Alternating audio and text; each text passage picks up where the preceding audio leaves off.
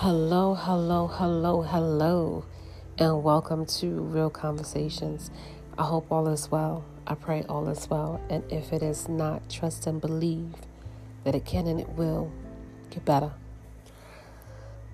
So, this is going to be real quick, real simple. This message is simply celebrate yourself.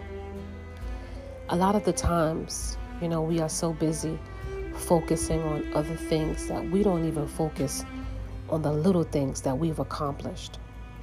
So I'm here to say to you, wake up every day with a heart full of gratitude and love and appreciation for all the things that God has blessed you with, because it could be worse. Celebrate. Doesn't matter what it is. It could be the littlest thing. If it doesn't make sense to anybody else, it's okay. No matter how big, no matter how small, celebrate yourself. Pat yourself on the back. Congratulate yourself. And it's okay.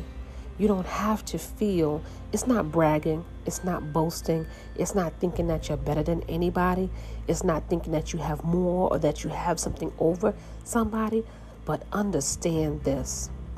You have to get to a place in your life where you learn to celebrate you. Some people aren't even able to get out of bed. Some people can't even look themselves in the mirror.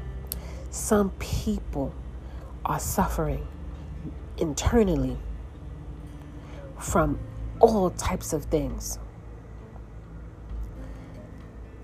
That alone, that you can get up every day and you can still go out into this world and still try to do what you have to do for yourself and hold your head up high and still focus on your dreams and your goals and your aspirations, even though you may not have it all together.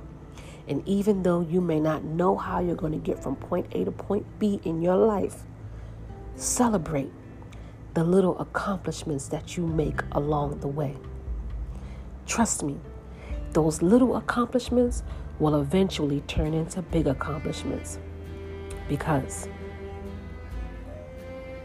I live my life in a constant state of turmoil, a fog, a chaos, confusion. It was horrible. But once I came out of that and I focused on me and focused on my goals and my dreams and my aspirations and all the things that I needed for me, the blessings. It's like God said, okay, you're ready. Here.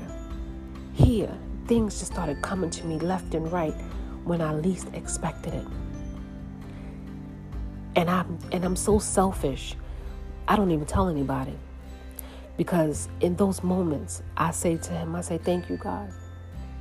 Thank you. And I celebrate. Me and him, we celebrate. And I'm not going to share that with anyone. I share it with who I want to share it with. I'm very particular with who I share my joys with. Because here's the thing. And this is why I say, celebrate yourself.